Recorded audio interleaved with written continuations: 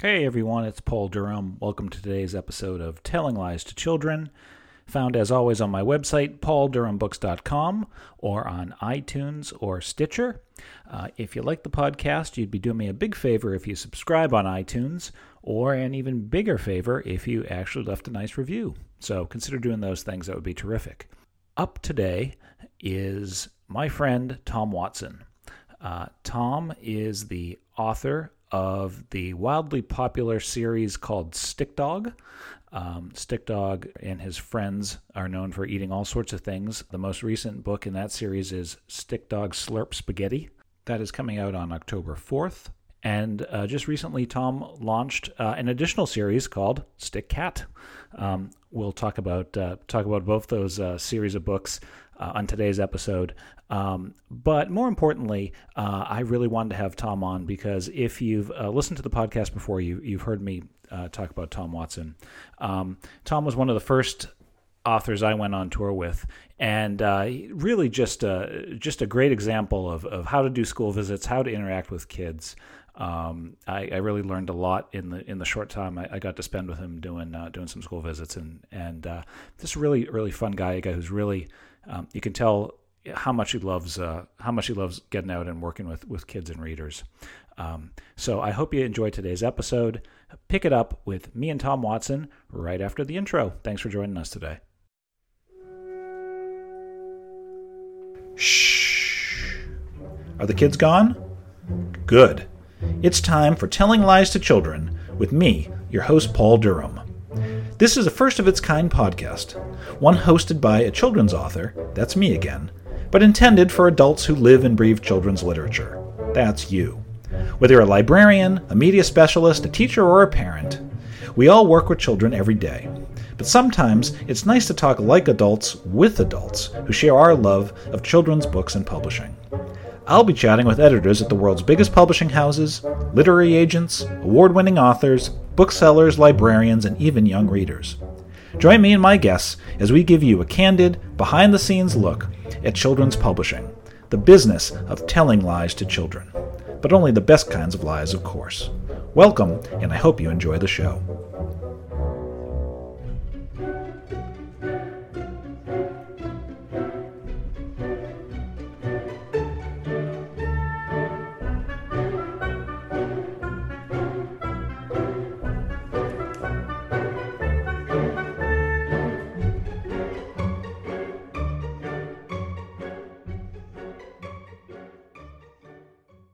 Hey Tom, welcome. Thanks for joining me. Happy to be here. Yeah, it's good to catch up with you again. It's been I think the last time that you and I probably got to speak was in Miami, right? Right. I think yeah. We were down there together, and that was a good time. It was a good time. Now, have you been back? Had you been to Miami before, or was that your first trip?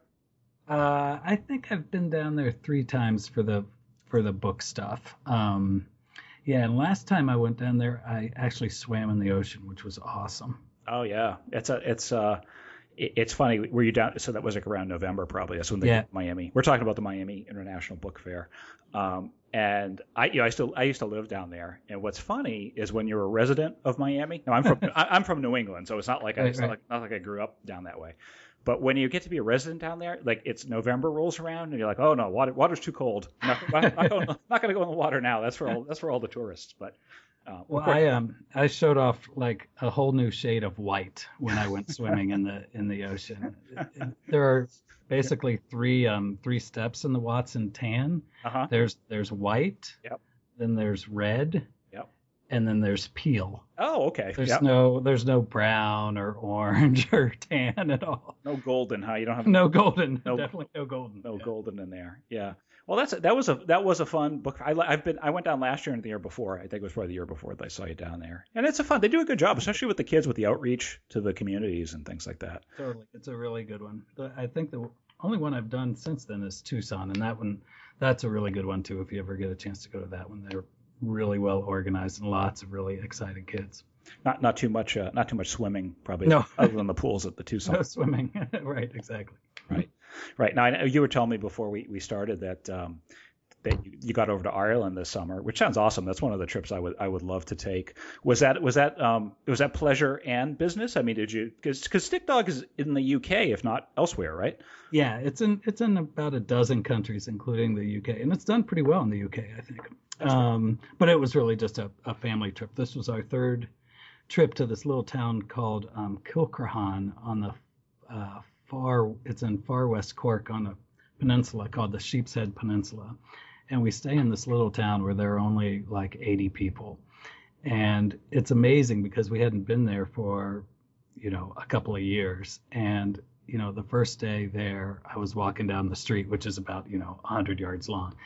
And, people were like, "Hey, Tom, how's it going?" It's just like the town was so small, they actually remembered when we were there last, which is really neat. That is cool. Yeah. So you're like a local, right? Yes, exactly. But without the broke. Yeah. Yeah, and you probably had you may very well have had the most golden tan there of everybody. It's true. Yeah. How is if you, for anyone who doesn't know Stick Dog or Stick Cat now, I should say, and by the way, when I do school visits, I'll get to chatting with librarians sometimes afterwards, and a lot of times your name and Chris Healy's name will come up, Chris being the author of a Hero's Guide series, because I talk about that first tour that I went on and happened to be with you too, and we can talk about that in a bit. But one of the things when I talk to librarians, I'll mention, if I mention your name, they're always like, "Oh yeah, Stick Dog, the kids love Stick Dog." So it definitely, I mean, I know it's well known. A lot of the places I go. I mean, tell me a little bit about, if you don't mind, how Stick Dog came to be. I mean, I know a lot of the story, but I'm sure people listening would love to hear it if they haven't heard it before. Well, it's kind of a strange publishing story because I really wasn't, I wasn't trying to get this gig. I wasn't trying to become an author, but I had sketched a little dog on a scrap piece of paper in the kitchen. I mean, this is the real beginning of Stick Dog. And when I was talking on the phone, you know how you doodle when you're on the phone sometimes, and yeah, I'm doing it right. I'm doing it right now as we talk. Right. My kids walked in after I hung up the phone, and they looked at my drawing and they said, "What is that thing?" And I was like, "It's a dog." And they're like, "That's not a dog. That's like a stick dog, like a stick figure person, And I was like, "Well, that's kind of an interesting idea." And I was making dinner at the time too, and we sat down to dinner, and I've always told stories when the kids were little at the table, and they wanted me to make up a story about Stick Dog. So I started drawing some other friends, a poodle and a Dalmatian and stuff. And they went crazy for this story that I told over a series of nights. And it just got kind of more ridiculous and crazy as the night went on, or as the nights went on.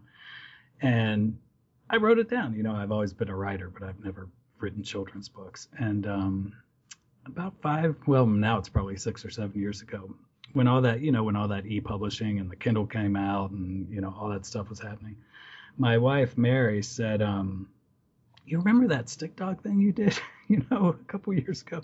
You should put that up on the internet. You can do that." And I was like, "Oh, okay."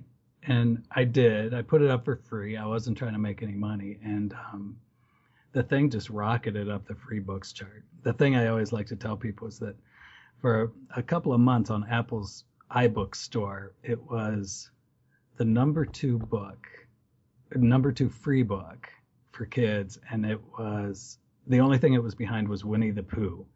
And Winnie the Pooh came free with every iPad, so I couldn't get past Winnie the Pooh, which absolutely but that's pretty illustrious. That's illustrious company you're with. Yeah, totally. Yeah. I mean, it was up for free. I think people, they probably downloaded 100 free books at a time or something, but it was still a pretty cool thing. And then HarperCollins found it on Apple's iBook store and tracked me down through Facebook or something, and that's how it started.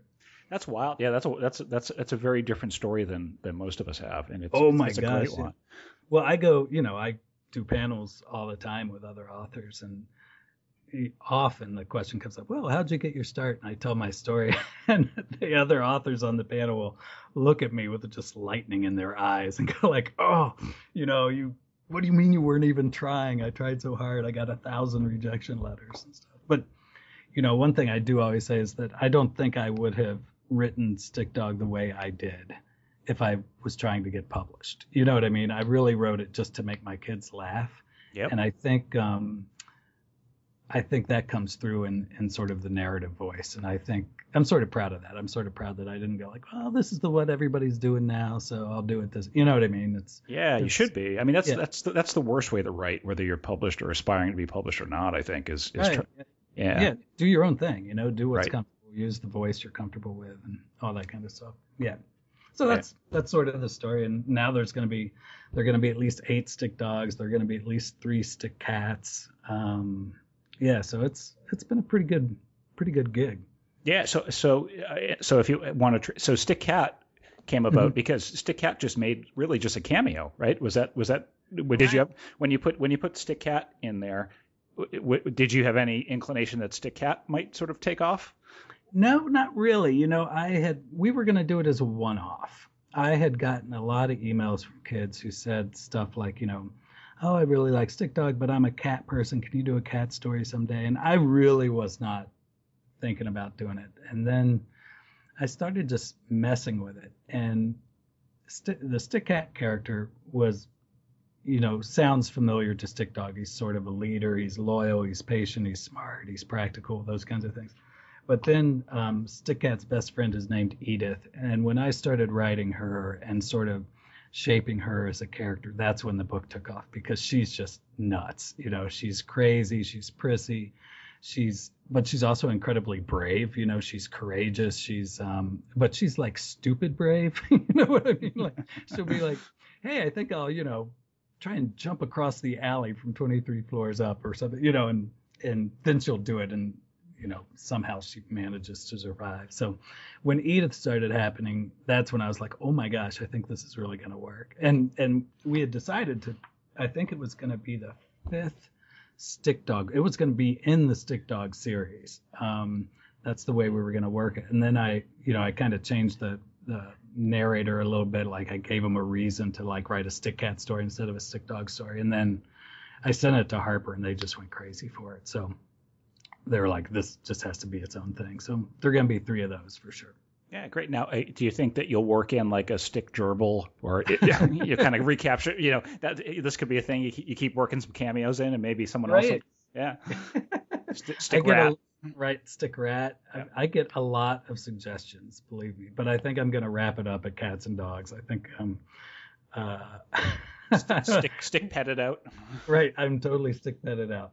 Unless I, you know, kind of put, you know, maybe the cats move to a farm or something, then I can use some more animals. But I think Cats and Dogs is going to be sort of my bread and butter. Yeah.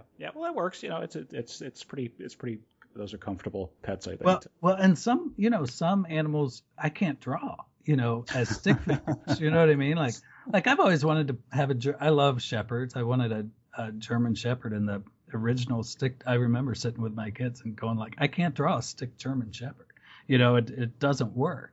Right. You know, and it wouldn't translate to kids in the books. We're like a Dalmatian. That's pretty much a Stick Dog. You just throw some spots on them. You know what I mean? But like, so there are some animals and even like breeds of dogs or whatever that don't fly for the illustration. So that sort of keeps me confined as well sometimes. Right. Well, talk a little bit about the art if you can, Tom, because because I know that, you know, I've seen you in, you know, dozens and dozens of books actually draw Stick Dogs, because I know when you sign books you actually usually draw Stick Dog or something, or one of the characters in there, and it looks just like the one in the books, but you don't actually do the final art, or at least you didn't used to in the past, right? No, I don't do the final art. I do all the original sketches, but then so I sort of conceptualize the picture, I draw it, but I send it in a big stack to Harper, who sends it to Ethan Long, who is the primary illustrator on the books. And then he adds his touch. And he's an artist, you know what I mean? And I'm not.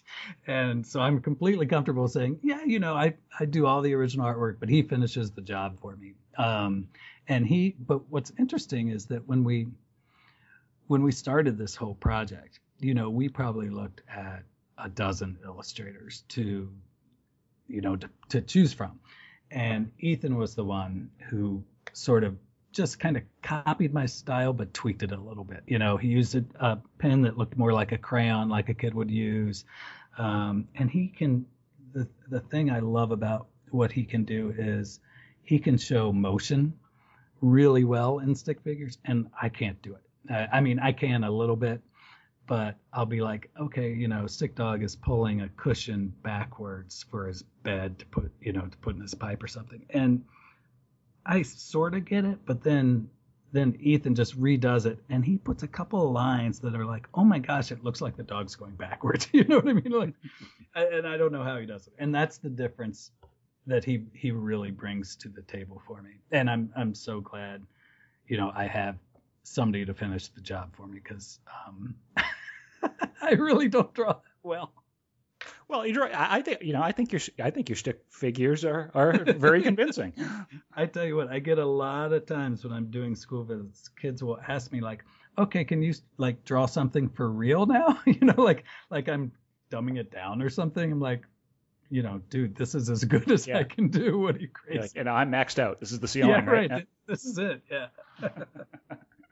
Well, was there any when Harper first came to you? I mean, was there any inclination on your part or on their part to have you do the final art, or were they just like, no, man, you've reached the limits of your stick drawing abilities. We need to go to a pro.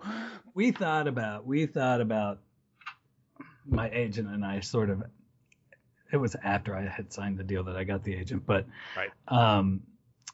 We thought about sort of going to them and going, let's just have Tom finish the job here. And then I started seeing samples of what people could do with my originals. And I was like, no, I don't want to do it. I want somebody else to do it because it makes the book better, So there are times when I'm like, I wish I was sort of listed as co-illustrator or something, because I kind of feel like I am, but I'm totally comfortable with having somebody finish it up, just because it makes the book so much better. Right.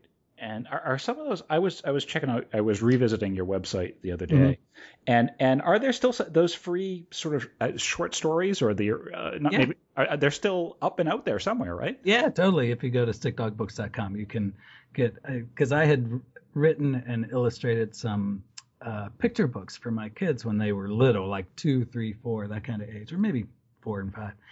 And I think there are 4 of them up on the website that people can, just get for free. They can just download them and print them out, or look at them on a tablet or whatever. And with those, I did all the illustrations for those, but they're not drawings. It's like cut paper.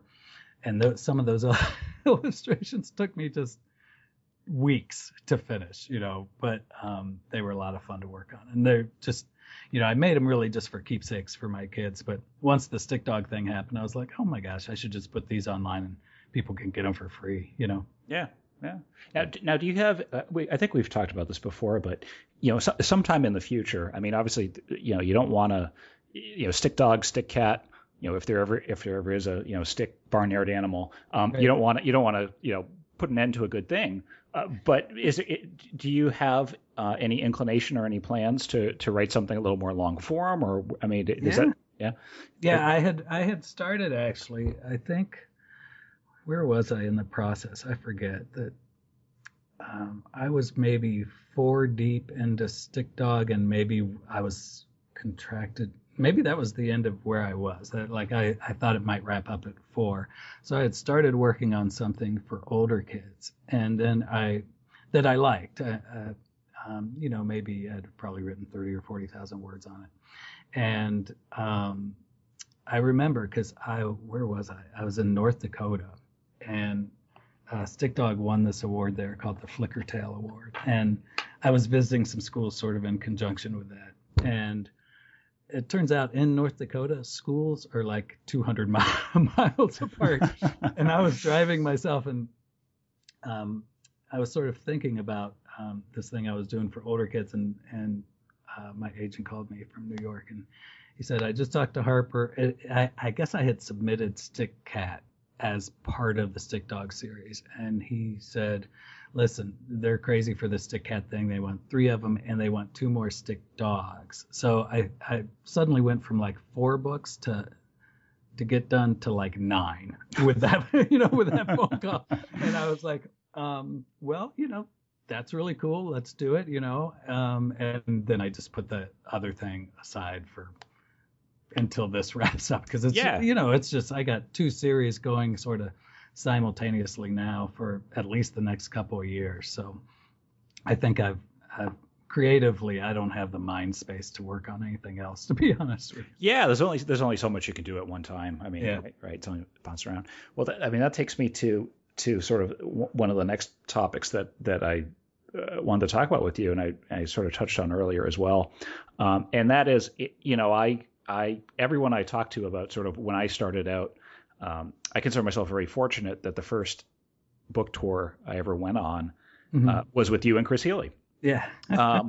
Because I mean, for a few reasons, but one of the big reasons being is because you guys, I sort of saw you guys as, looking back on, as mentors to a large extent. I mean, you had both been on what Harper calls the Class X tour before.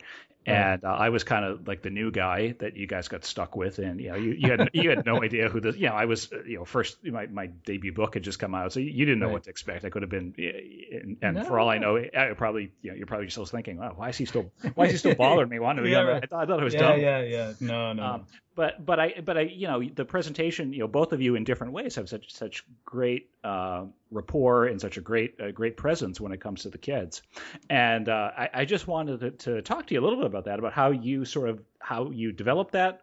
Is that something that came naturally to you? Was it something that you sort of evolved over time, or how have you found, how did your school presentation style evolve? That was a fun tour, wasn't it? It was a blast. I mean, we have to talk about how the tour ended at some point. We will absolutely. And that thing you do with the banana, I love that. I'm still trying to figure out how I can work that into a Stick Dog presentation. Like Stick Dog's going to have to want a banana in a book or something. Yeah, there you go. Well, you haven't used fruit yet. Yeah, right. But right. Yeah. But what's interesting with that tour is, when I'm out with other people, like during the Class X thing, I don't do the main thing of my school visits. The main thing of my school visits is really drawing. Right. So when I'm out solo, if I'm with a group of kids for an hour, we're drawing together for, 30 or 40 minutes of that. So what you saw is really kind of the first 10 or 15 minutes of my presentation. And then, I handed it over to you or to Chris, but I never really worked on my presentation for kids. I just talk about, I love, it's such a great age group. Stick Dog is really 3rd and 4th graders is probably the wheelhouse. It goes younger and it goes older, but that's probably the wheelhouse for Stick Dog. And that age group is just so fun.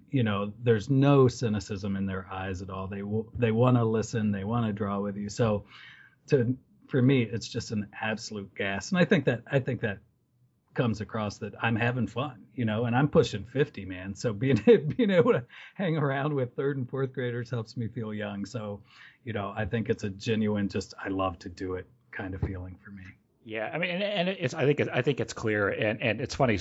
I think I relayed this story when I was talking to Chris on the podcast, but I remember it was one of the first schools we were at, and it was we were in a big gym, and however many hundred kids were there, and at the end, inevitably you kind of get rushed by all the kids, and they want you to sign stuff and everything. And I remember before that happened, I think I asked Chris, and I was like, well, what do you do when they want you to sign like their body parts and sign their clothes and Chris was kind of, and again, I talked about this with Chris, so I'm not giving him a hard time. I was kind of teasing him. I was like, Chris, I remember you saying, oh no, I kind of draw the line at clothes, and because I don't want to sign their hands because I don't want to get them in trouble with their parents. And I said, oh, that sounds like pretty sound advice. Okay, I'll do the same thing.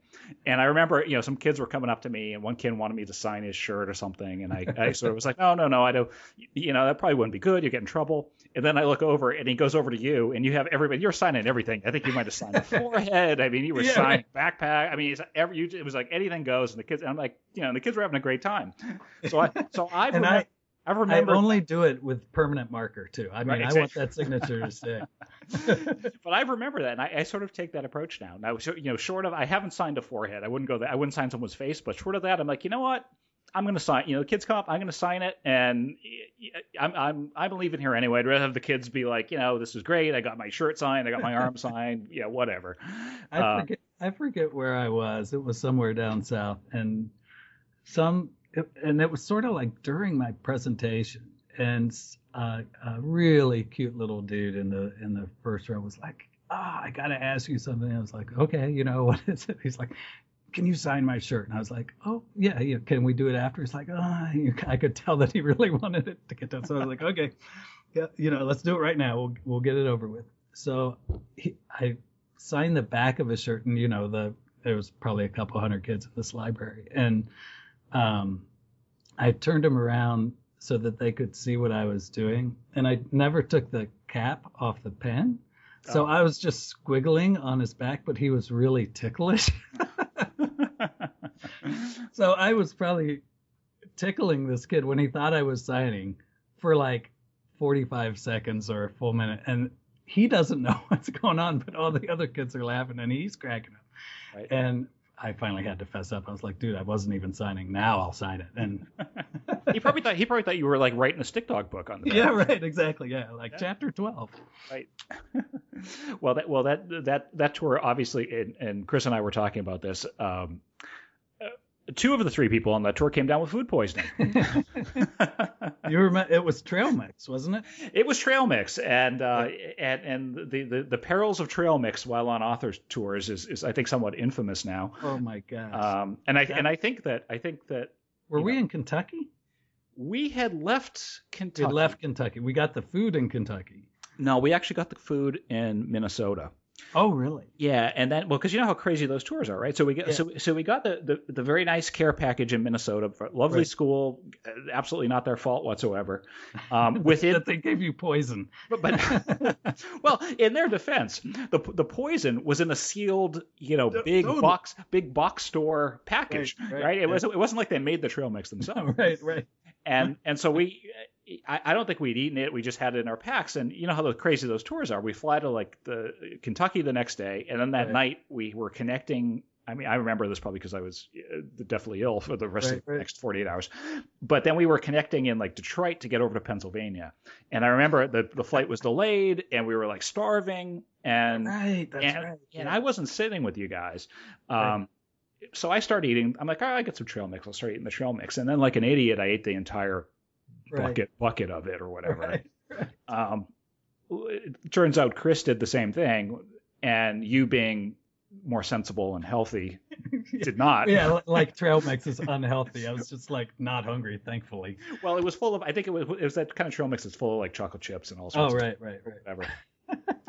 But yeah. Well, and then Chris, like, didn't he like email us or something at like 3:30 or 4 in the morning, and it was like, oh my God, I'm deathly sick. I can't. And for the listeners or whatever, it's it's the three of us going out to a school, the next morning, and Chris is like, I can't. There's no way I'm gonna make it. I was like, okay. And for Class X, I was sort of the MC, so I kind of kept things organized, and I was like, okay, well, I don't know why, but I was awake, so I got his text or whatever, and I was like, okay, well, Paul and I can do it. And I had already figured out what you and I were going to do. We were going to take your banana thing and just blow it out completely. I was going to have the driver take us to a grocery store. We were going to get 300 bananas. It was going to become this thing. And then that's a great idea. I kind of wish I wasn't dead. Yeah, right. We could have done it. Then like an hour and a half later, your text comes through. That's like, turns out I'm deathly ill too. And I was like, oh my God. So I went from trying to figure out going from 3 to 2, going from 3 to 1. And it actually wasn't bad because I just did my solo thing. Like I was able to draw with the kids and whatever. But what was bad was that I went in, sometimes the schools, kind of get the kids jacked up for the visit more than other schools. And I think we had 2 schools that day that you guys couldn't do. And the first one, they weren't jacked up. It wasn't that big a deal. All I had to do was say, the other 2 guys couldn't make it. Let's draw Stick Dog, and it was fine. But the second school had this huge competition thing ready to go. You know what I mean? So they had like, I don't know, I don't remember now, but they had like Luck Ugly badges for one side and like, stuff for Chris's books on the other side. And I walked into this thing by myself and they were like, where are the other two guys? And I'm like, they're sick. I'm sorry. That's So awful. it was awful for about 5 minutes. And then I was able to get into my routine a little bit. And we had a good time. And the kids certainly understood. But there was that like moment when like 200 faces looked at me and they were like, oh, really? That stinks. You know what I mean? Well, you definitely saved the day. I mean, I remember it was funny because this is my first tour. Yeah. So I'm like, while Chris was texting you, I was definitely ill in my hotel room, basically, curled up in the fetal position in the bathroom corner. Right. Wonderful. Yeah.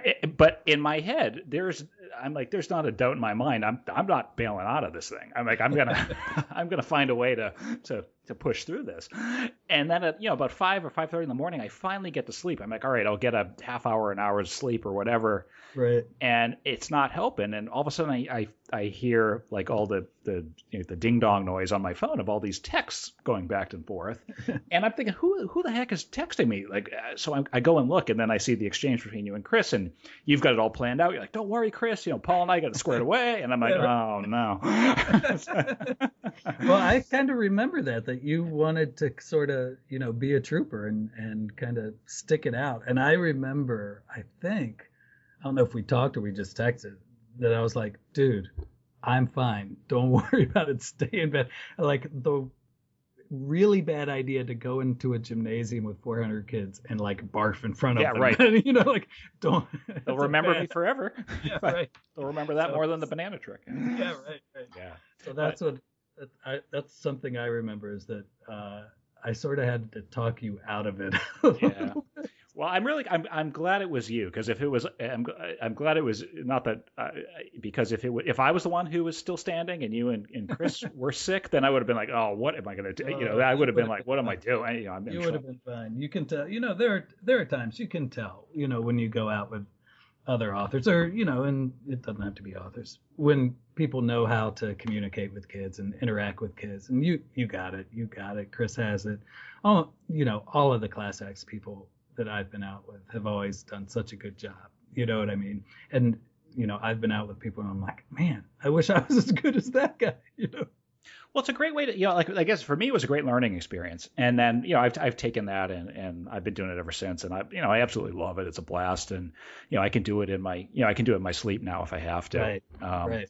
Which is fun.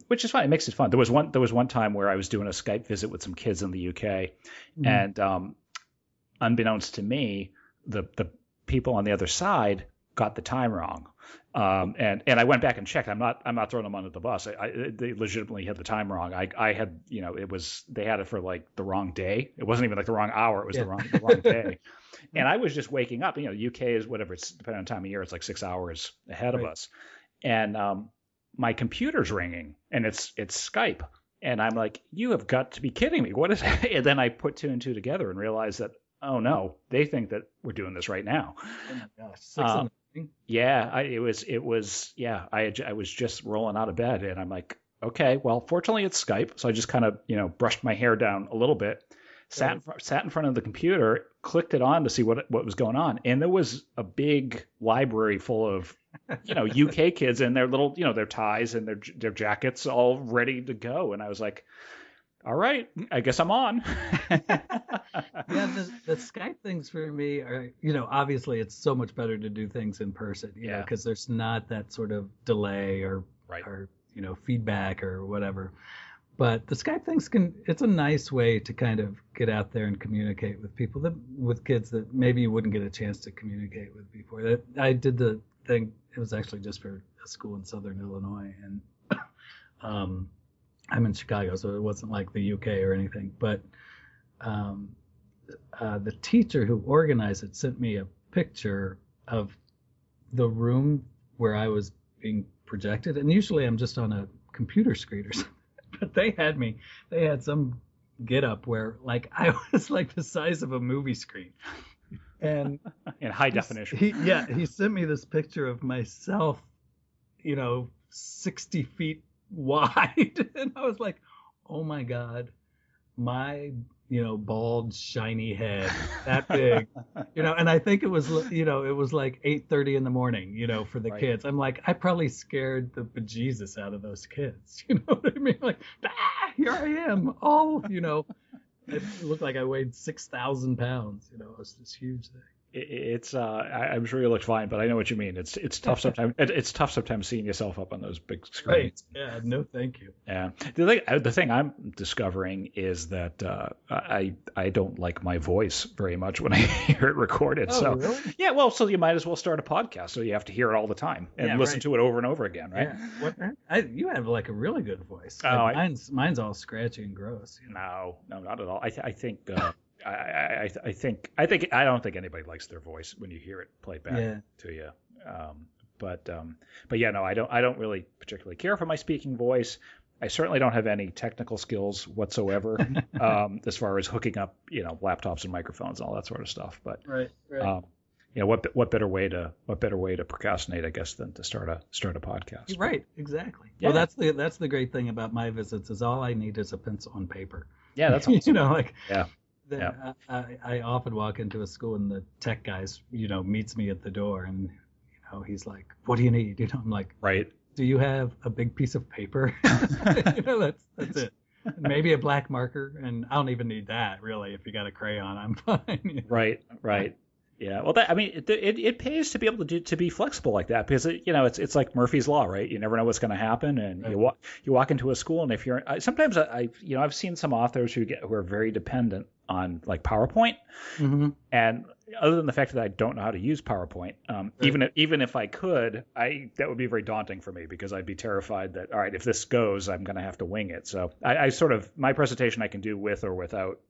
Technology. I use technology on a very minimal level for the school presentations because I don't even want to go there anyway. And that's part of I think that's part of what we're trying to get across, don't you think? Is that books, physical things that you turn the physical page on, and I think it's okay to be kind of old school and basic. When you're doing school presentations, like I don't want to throw a bunch of video at kids when I'm not only would I not know what kind of video to throw at them anyway? But I want it to be about reading and drawing and listening and asking questions, not about watching something. Yeah, I mean that's I think that's the creative process is it's really you can have all the technical tools in the world, right? I mean you can have iPads and laptops and everything under the sun, but ultimately there's something about putting when I get blocked, I sometimes just put pen to paper or pencil to paper, and I've read and I've heard some things about how there's some connection between the mm-hmm. mind and the actual tangible feel of writing something. I write every word longhand. Yeah. I mean, I've got stacks of steno notebooks. I don't put anything into the computer until I've done writing it. Right. And I think in the humor in my books is kind of long form humor. You know what I mean? It's not real slapsticky. It's not, it takes a while for a joke to develop. It's, it's character driven. It's irony. It's that kind of stuff. And, I think because I do everything longhand, I think that helps that process. I think it helps the process of the funny. You know what I mean? It's hard to write funny. I mean, that's one of the hardest things to write. I mean, I think even amongst writers, we can all learn how to write, really beautiful prose and descriptive, good dialogue, things like that. But funny's hard. Funny is not something that you can be taught or no. You just kind of have to either get it or you don't. I think that's true. And, I mean, that's what, my books are all about the funny. I mean, that's what they are. And, if I'm not feeling funny, I don't even try to write. Yeah. It's not worth the trouble to me because I'll put words to paper, but they're no good. You know what I mean? Yep. So if I'm not feeling it, I don't even try it. But when I do feel it, I can crank. I can really get something moving, and that's part of the creative process that I've learned about in this whole journey is that don't force it because it won't work. Yeah, I think that I found the same thing. A lot of times when I talk to kids, sometimes they'll ask me about writer's block, right? And if I ever get writer's block, and of course the answer is yes, although some people define writer's block differently than others. But what I tell them is, yeah, I mean, everybody gets there where it's just not coming out on a given day or a week or whatever it might be. But when you've done it long enough, you get confident and you realize that, you know what, it'll pass. And eventually those ideas and those thoughts will start flowing again. And you just have to make sure that when they start flowing, that you're there to pick them up. I describe it like a hailstorm, right? I mean, it's like all of a sudden the ideas will start coming like hail. And I just kind of, when they come, I just run around with my little bucket and try to scoop them all up before they melt, because I know I'm going to lose a bunch of them. No, I think there's a lot of truth in that. I really do. And it's like what I was saying. I can't do it if it's not there to do. You know what I mean? And trying to fake it that can be just incredibly frustrating for me. So I don't fake it. Where do you get your sort of inspiration for Stick Dog's antics? I mean, do you hang out with your dogs, or do you? Well, my dog is notoriously stupid, so that works out really well, because in the book in the Stick Dog series, there are 5 characters and 4 of them aren't very bright. Stick Dog's the only smart one, so I get ideas from my dog Shadow all the time. I tell the story to kids about what he does when we're riding in the car. He will be my wife and I in the front seat, and Jacob and Elizabeth in the back, and Shadow's sort of sitting in the back seat between them, but his face is up in the front seat. He's leaning forward and looking out the windshield. And whenever we go under a bridge, he ducks. He thinks the bridge is going to hit him in the head. And that's a pretty good example of how smart my dog is. He's as dumb as a box of rocks. I don't know, man. One of these days you might be driving along and there's like a low overpass, and he'll be the only one who makes it through. He survives and we don't. Right. Yeah. Right. Maybe he's not so. Maybe he just knows better, and it hasn't his. Right. Yeah. I do have kids tell me that sometimes. No, he's being really smart. That's not dumb. I'm like, oh, I don't know. Now do you have a cat as well to draw on? No, I'm allergic. So okay. all the cat stuff is completely and totally fictionalized, which has actually been a lot of fun to work that way. And the other thing that I've found in the Stick Cat series, and I did on purpose, is that there are only 2 cats.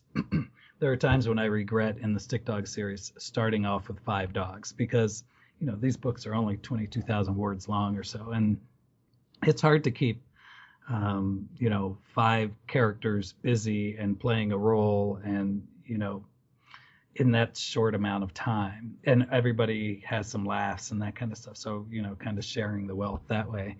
And in the Stick Cat series, I've been really, it's allowed me a little creative freedom to just have 2 characters. You know what I mean? Like I can fully develop them, in the first book. You know what I mean? I have time to do that. And that's been a really kind of, it's provided some freedom in the process for me that way. So you find I don't have a cat. I have no frame of reference whatsoever.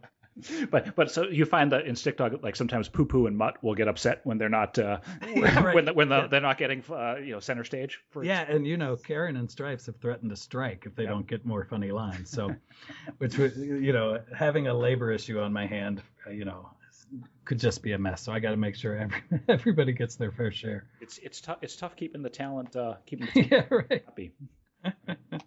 I kind of feel like that though sometimes, like, oh man, poor Mutt is getting, he's not getting the laughs again. He's just showing his sensitive side.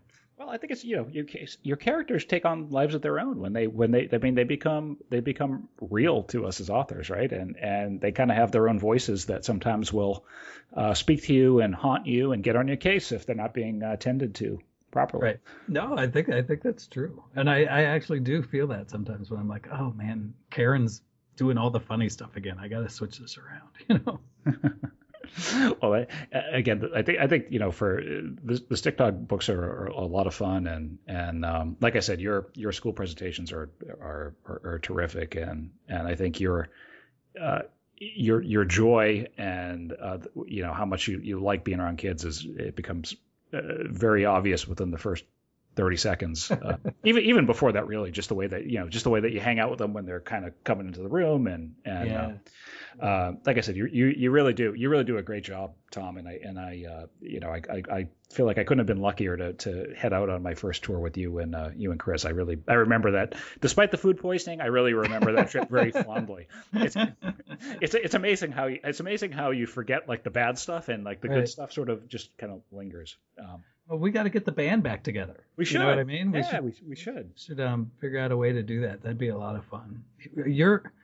Now, I know you're East Coast, right? Chris is New York, right? Yeah, Chris is Jersey, not far from the city, I think. I'm up in New Hampshire, which is a little bit of the sticks compared to, but not too far. I'm only about an hour out of Boston.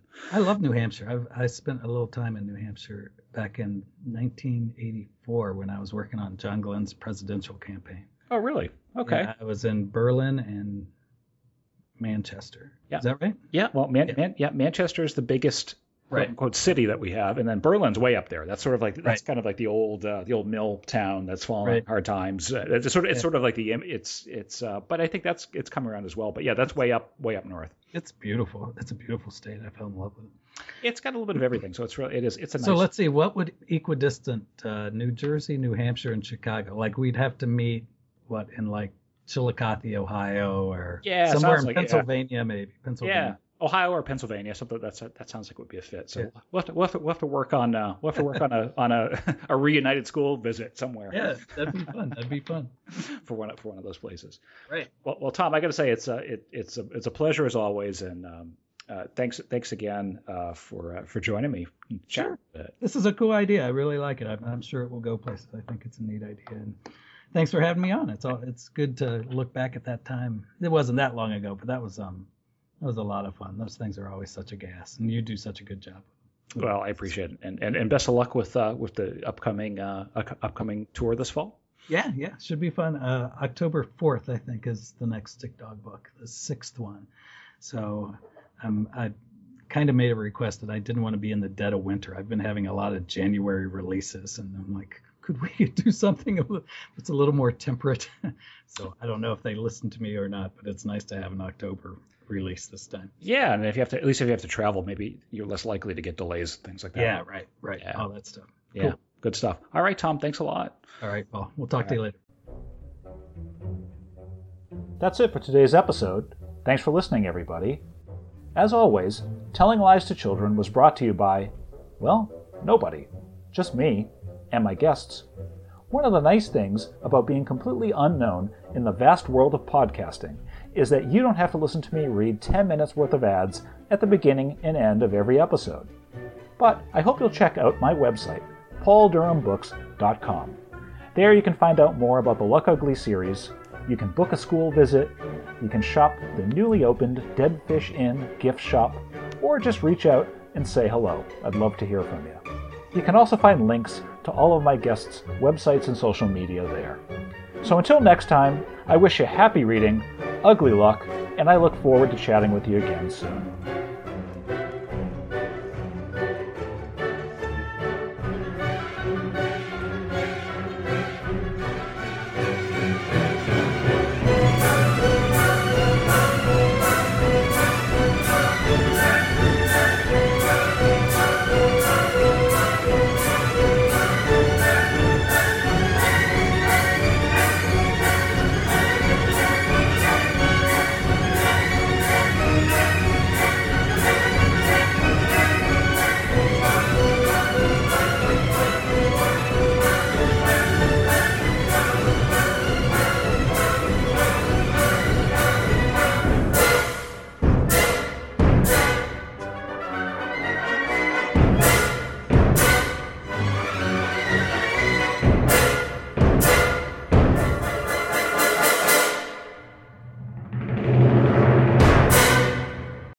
I bet that woke you up.